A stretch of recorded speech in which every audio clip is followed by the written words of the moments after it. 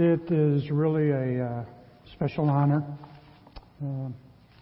It's a privilege to be able to speak to you, to share with you today. This is not something that I do often. Yes, I might preach or teach in front of a few of you in a much smaller, much more intimate setting, something that I'm much more comfortable with. It's been a long time since I've been in the pulpit. Matter of fact, I was trying to think. I think probably 1996, 97. So it's been well over 25 years since I've done this. So I ask grace. Just be a little graceful. I'm not David. And this is not something that I do all the time. But I do see it as a really, really special privilege. And I hope God's going to bless what I have to share with you today. A couple of weeks ago, I had the opportunity to go and visit my son and his family who lives in Virginia. If I'm being honest with you, I really was going to see my 2.5-year-old granddaughter. But they were all there. I had the package. My son has worked in politics. He's worked in legal areas. So he likes to talk about current events, things that are going on, politics and things like that. One afternoon we were sitting out on his patio, and we were talking about things that are going on in the world. We were talking about the events of the day. One of the questions that came up, my granddaughter's name is Ainsley, and one of the questions that came up was, what type of world that we're leaving for Ainsley? What's it going to be like for her in 20 years? Given what our society, our culture is like today, what are we leaving for her in the future?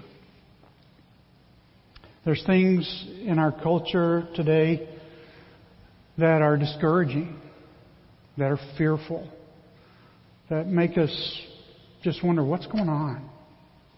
Where's God? It strikes fear in our heart. It's difficult. I want to start by showing you some images of a couple of things. And so as these images come up, I think you'll recognize them. This is a memorial to an event that happened just a little bit more than a year ago when, 21 people were murdered in Uvalde in a school, in an elementary school. And when we think about that, it brings tears to our eyes. It brings fear. For those of you that have kids in school, I'm sure things like this just strike fear in your heart. Even more recent than that, another image here. This is the memorial about the shooting in Allen, Texas, just a little more than 2 months ago. All those people killed senselessly, needlessly. Once again, we say, what's going on? We live in fear. These things strike fear in our heart. And then one more image. We hate to even look at the news. What's going to be the bad headline today? Everywhere we turn, the news tells us about how terrible things are. Now you're thinking already, this looks like a doom and gloom sermon, but trust me, it's not what it is. That's not where I want to go with this, and we're going to turn this tide quickly.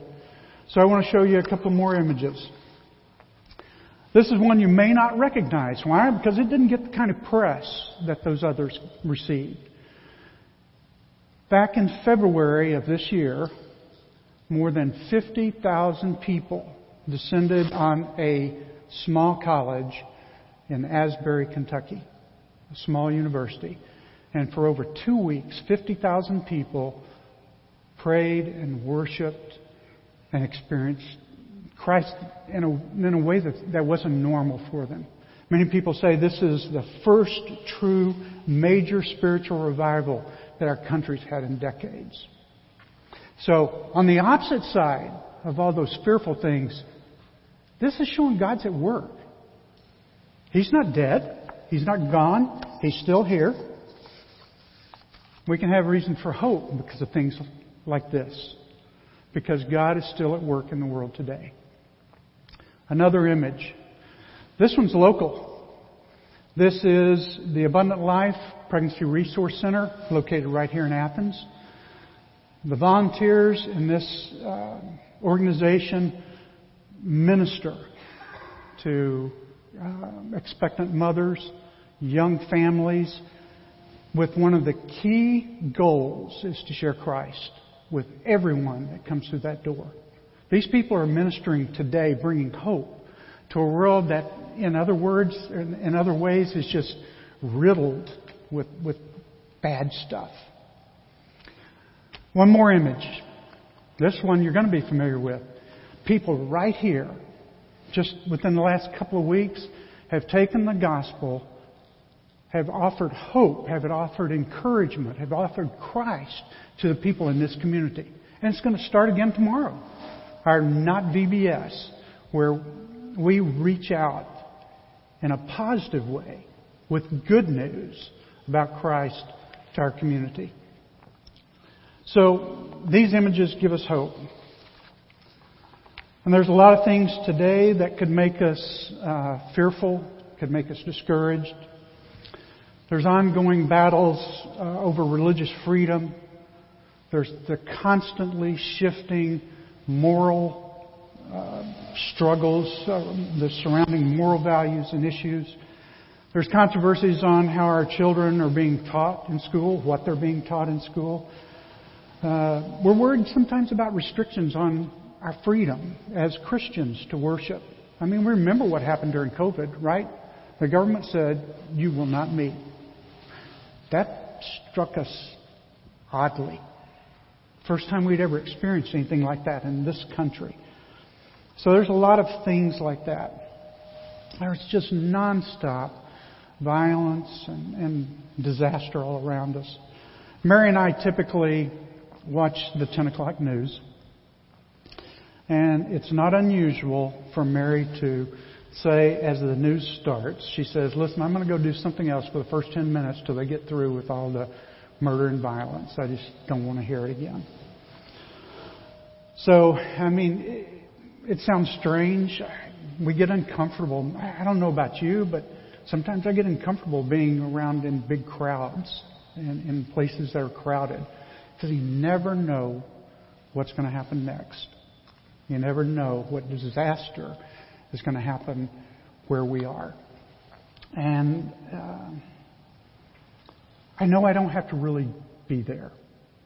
I know as a believer that God has me. I know that my eternity is secure. I know that I don't have to live daily in fear. But while I know all that, you know what? I'm just human. And those fears strike me just like they may strike you. But we can always go back to God's Word, God's promises. They can help snap us out of those states of fear and discouragement. They can bring us back. They can bring us back where we trust God, where we can be encouraged, where we can be hopeful. And this morning I want to do that. I don't want to talk about the disaster. I want to talk about the hope. I want to talk about the hope that we can have in such a chaotic world. And I want to do it by revisiting a very familiar passage of Scripture. One that I'm guessing that most everyone in here could quote it. That's Psalm 23. Now when you quote it, there's a good chance that you're going to quote it out of the King James. That's how most of us learned it. But that's the passage of Scripture that I want to go to today, and I want to read it for you. The Lord is my shepherd. And I'm not reading out of the King James, so listen to the words carefully. A little bit of a different twist on it. The Lord is my shepherd. I have what I need. He lets me lie down in green pastures. He leads me beside quiet waters. He renews my life. He leads me along right paths for His name's sake. Even though I go through the darkest valley, I fear no danger, for You are with me. Your rod, your staff, they comfort me.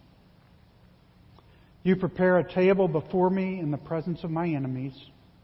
You anoint my head with oil. My cup overflows. Only goodness and faithful love will pursue me all the days of my life, and I will dwell in the house of the Lord as long as I live. Very familiar passage of Scripture that we all know by heart. But I want to go through it piece by piece. I want to start with that very first phrase, the Lord. It starts with those words, the Lord.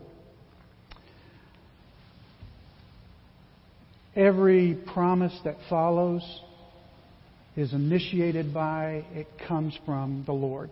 And this is a special word. This is that very sacred, that very personal, that very formal name for God, Yahweh. It's that one that later, His people didn't even want to speak that name.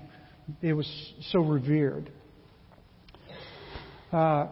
It describes the God who created everything, the God who's always existed. It's Yahweh, the Lord, the one who created the first man and woman, Adam and Eve.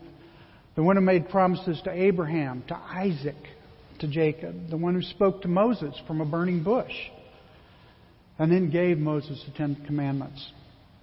It's the God who parted the Red Sea. The one who chose a shepherd boy to slay a giant and eventually become the greatest king of His people. That's the God. The Lord is my shepherd. What I want you to make sure you understand, these promises come from Him, the Creator, the Sustainer of all of us. But I don't want you to overlook that second word, that second key word. The Lord is my shepherd. My shepherd. God's people were used to thinking of Him as the Father of them exclusively. This big nation. He's our God. But a lot of times they didn't think of Him as my God. And I want you to realize that Yahweh is your shepherd. He's my shepherd. I want you to make it really personal. These promises aren't just to a nation of Israel, but they're to me. They're to you. Don't underestimate who made the promises. Yahweh, and who He makes them to, and that's you. That's me.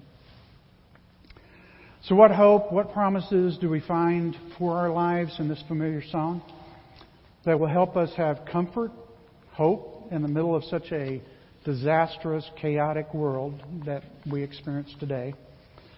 Well, first in verses 1 through 3, we see that one of the reasons that we can have hope, that we can be encouraged, is because we have a life that is abundant. The Lord is my shepherd. I have what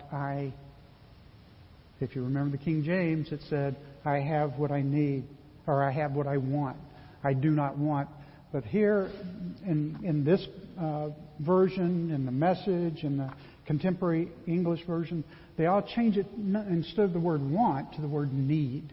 I have everything I need. He makes me lie down in green pastures. He leads me beside quiet waters. He renews my life. He leads me along the right paths for His name's sake. So the focus here shouldn't be on what we want, but that we have what we need. You know, sometimes we have a hard time distinguishing between want and need here in the U.S. Sometimes we think, we need this, we need that. Or really, we want this, we want that. We don't realize how blessed, how fortunate that we really have it. Mary and I support a couple of missions in Africa, and from one of them we get weekly letters and pictures of what's going on in these African villages. You want to talk about people that don't have anything? People that don't worship in a building like this, that are under a tree or in a room that's made of mud bricks and dirt floor. People that are not necessarily sure where their next meal is coming from. But you know what? Those people are full of joy. They love life. Why do they love life? Because they have Christ. It's been given to them, and once it's not something they incur. They have what they need. They're full of joy. They don't lack anything they need. Psalmist David then goes on to illustrate how the shepherd makes sure his sheep, or us, we have food, we have the green pastures, we have good water, and we know the path that we need to go. That's what abundance is.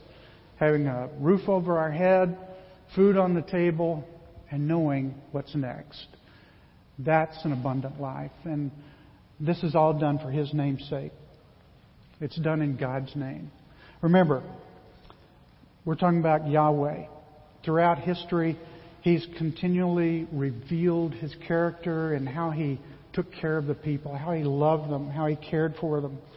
And these verses here, He cares for us. He provides for us everything we need, not just what we want, but everything we need. I really like this quote from John Piper. God is most glorified in us when we are most satisfied in Him.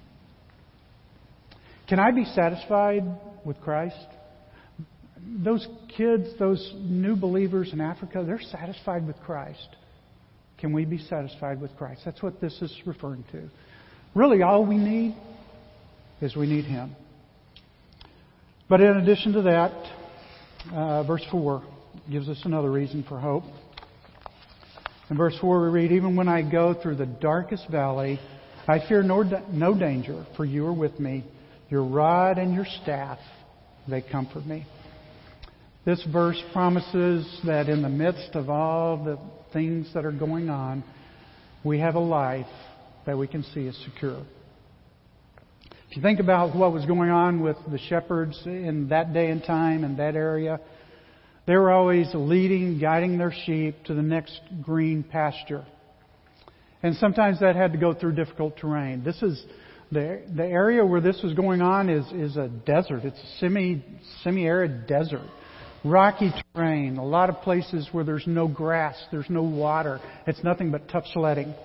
And those shepherds had to guide and lead those sheep through those. A lot of times they referred to them as wadis, but they're deep, dry stream beds. No grass, just rocks, steep walls. And when we read through the valley of the shadow of death, that's what's being pictured here. They're in those deep canyons. It's oppressive, it's hot, it's scary. But even though I have to go through the darkest valley, the deepest valley, and you and I have to do that, it doesn't say that we're going to be able to avoid them. It says we are going to sometimes go through those. But I will not fear, for you are with me. They had to go through them to get to the next place, but they didn't have to fear. And we could even when it says darkest valley, it's really a bit stronger than that. You might think of it as, you could interpret this as the darkest of all the dark valleys, the deepest of all the deep canyons. And all of us experience those. We have those times of difficulties, but here we might think of it as the worst nightmare of all the nightmares we've ever had. Our deepest valley. The most difficult thing that we've ever faced. The time in our life when we'd like to forget. That moment in our life that we wondered, what's going on? Where's God?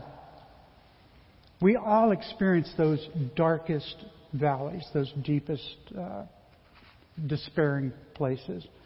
But despite all the threatening danger, the next phrase, I will fear no evil. Why? Because of who's leading us. Because God is leading us. Yahweh. Remember, The Lord is my shepherd. And He's got every possible resource that He needs at His disposal to protect us, to secure us. Here it talks about the rod and the staff. The rod was most likely a shorter instrument, more like a club, a mace, that the shepherd would use to defend against wild animals, while the staff was more likely a longer crook that he used to support animals that were struggling or to help guide them back into the flock. So God's got all those tools that He uses to not only protect us, but to guide us, to lead us, to get us back on the path, to pull us back in when necessary. And those tools are used to comfort us. It provides us confidence that we'll be guided by the shepherd down the right path. For your rod and your staff, they comfort me. The psalmist is encouraging us to trust in God to keep us safe and secure as He leads us through all of life's journeys, all the darkest of the deepest valleys, no matter how difficult they may be. So far we've looked at we can have hope because we have an abundant life with everything we need. We have a secure life because we can be confident in the shepherds and God's protection and leading. But there's more in verse 5. You prepare a table before me in the presence of my enemies. You anoint my head with oil. My cup overflows. The passage seems to take a bit of a turn here. It seems like we're no longer talking about sheep, but we're talking about something else. We've got this image of a host and a guest. It's more intimate. It becomes... You have this picture of some great host inviting us to a meal. We've been invited as an honored guest. And when that happened, as a host, my job was not only to keep you safe, to provide a good environment for you, but to have great provisions, to provide whatever you need. You know what it's like when you're invited to someone's home. It's special to know that you have someone that cares for you that much. Someone that you can come into, that you can rest and relax, have conversation, enjoy, just be free with. It describes a special relationship between you and a friend, and it describes a special relationship between us and God as our host. He invites us to meals. He invites us to sit down with Him. He invites us to fellowship with Him. He wants us there. It's a special type of thing. And it's a great blessing to be able to have this. Here's another quote that I want to share, or two quotes. First from Billy Graham. The greatest blessing that we can receive is not material wealth or earthly success, but His presence in our life. Let that soak in for a moment. The greatest blessing we can receive is from God, is not material wealth, it's not earthly success, but His presence. And when we're invited as God's guest, as He hosts us, that's His presence with us. And then the other quote by Beth Moore, God's blessing is not a guarantee of a trouble-free life, but a promise of His presence and strength in the midst of trials. What's the blessing? We're in the presence of God. So far, we've talked about the hope that we can have because we have an abundant life with everything we need. We have a secure life because we can be confident in God's protection and leading. We have a blessed life that gives us closeness of being an invited guest into the home of the Father. But there's a final thing in verse 6.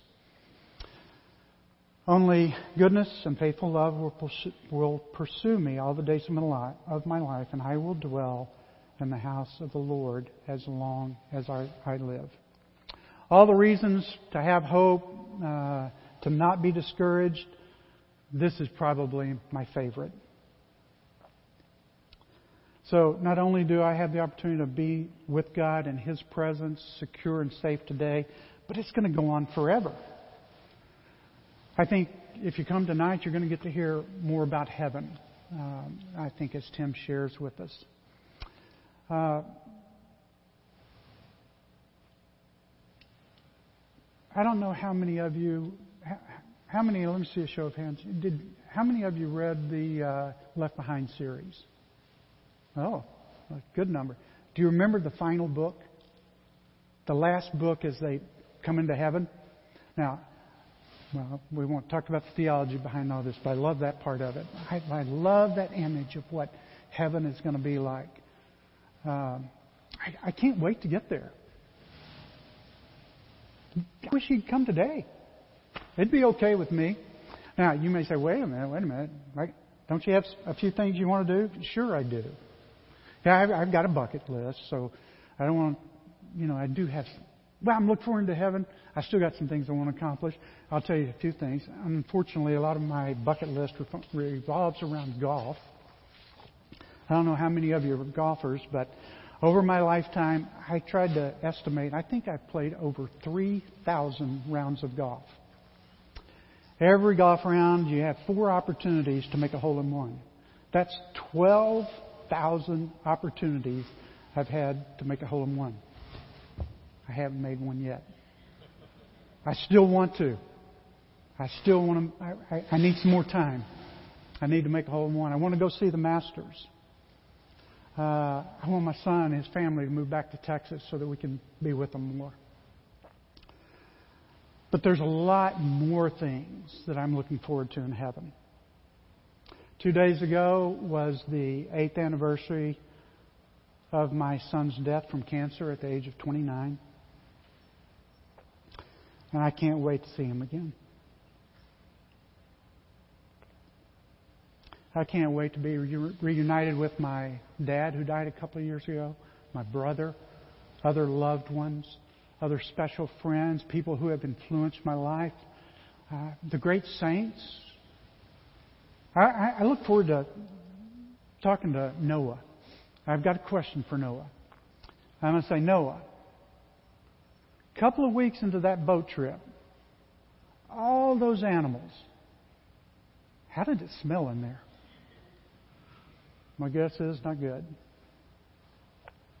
There's a lot of reasons that we may want to continue to live here, but there's so many reasons to look forward to living with God forever. And let me finish this point with this quote from C.S. Lewis. Has this world been so kind to you that you should leave with regret? There are better things ahead than any we leave behind. So, in a chaotic world, can we have hope? Absolutely, we can have hope. Let me leave you with just 3 takeaways to try to summarize things up. The first is, and you'll see kind of an acronym here. I don't know if it'll be obvious, but the deck is stacked in our favor. We've got the best cards in our hand. First is we've got an almighty shepherd. We have Yahweh providing, leading, guiding. He's the one that created. He sustains the world. So first of all, we can be confident. We can have hope because we've got an almighty shepherd. Next, we have a constant, continually present shepherd. One of the things that David didn't have is the Holy Spirit. Yes, God came, God spoke to him, God had a presence with him, but it's not like us. Remember, Christ, as he left, and the disciples were all concerned about his leaving, but he said, don't worry, I'm going to give you someone to be with you that's really like me. But the difference is he's going to be able to be there with them all the time. So we have the presence continually, constantly of the Holy Spirit in our life. The shepherd who's constantly, continuously present. And then finally, we have a shepherd that's eternal. No beginning, no end. Has always been there. Always will be. Always looking out for us. always providing, always securing, always blessing, always preparing a place for us. That should give us hope. That should give us encouragement in a world that truly, honestly, is messed up. This world isn't pretty today. I hear people on TV after some disaster has happened, and they will say words like, "This is senseless. I don't understand it. Why is this happening?" Unfortunately, I know why it's happening. It's happening because 10, 12,000 years ago, God put Adam and Eve in the perfect position. He provided everything they absolutely needed and gave them one guidance. Don't go here. Adam and Eve chose to say, "God, you're leading. I'm not so sure about that. Let's go our way." And we know what happened. Sin entered the world. And since that day, sin has dominated men, has dominated us, has dominated this world. And there's only one way that we get out of that, and that's with the Good Shepherd. We commit our life to Jesus Christ. He said, I'm the Good Shepherd. I know my sheep. My sheep call me by name. If you call Christ by name, if you know Him today, you can be safe, you can be secure, and it's forever. So let's lean on these promises in a world that can be discouraging, that can be difficult, that can be trying. But God has us in His hands. He's the Good Shepherd. Pray with me. Father, we thank You for David and this message, how he shared his heart about what it means to be a shepherd, what a good shepherd does. We just pray, Lord, that we lean on You, that we commit our lives to You, we follow You, we let You be the leading, guiding force in our lives. And we thank You for this morning. We thank You for Your Word, and we thank You for the fact that we do not have to be discouraged. We do not have to live in fear, but we can live in hope. In Christ's name, amen.